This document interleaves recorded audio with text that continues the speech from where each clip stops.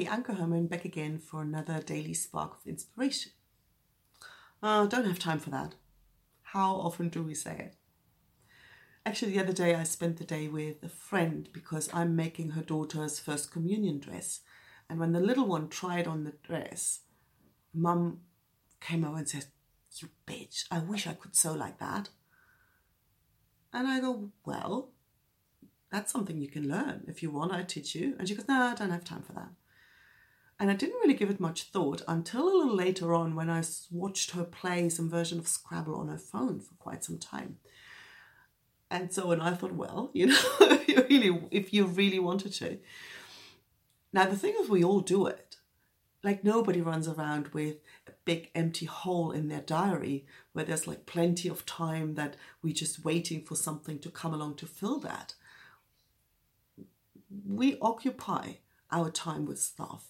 And when something new comes along, it's always a matter of deciding whether I want to shuffle the things I already do around, maybe drop something, maybe reorganize something to make time for that new thing, or I don't. And it becomes easier. And the decision is easy when that new thing is something that's so much more fun than anything I'm already doing. So then chances are I'm going to find a way to make space for it. Or if I want it so badly or want whatever that gives me so badly that making the time becomes a no-brainer. And then other things, just not. You see, when people hear that I make flamenco costumes, one of the first things they ask is, "Oh, so do you dance yourself?" And I'm like, "Nah, I don't have time for that." And sometimes I think, I wish I should maybe pick up playing the guitar again. But I don't have time for that. And on the other hand, I remember when I got fascinated with programming,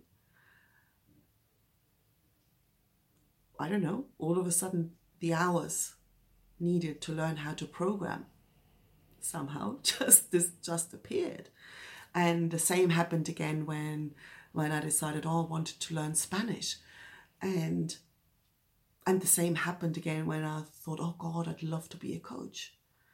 All the hours training and coaching, they somehow appeared, even though I was really busy sewing. So really, when you feel drawn to do something new,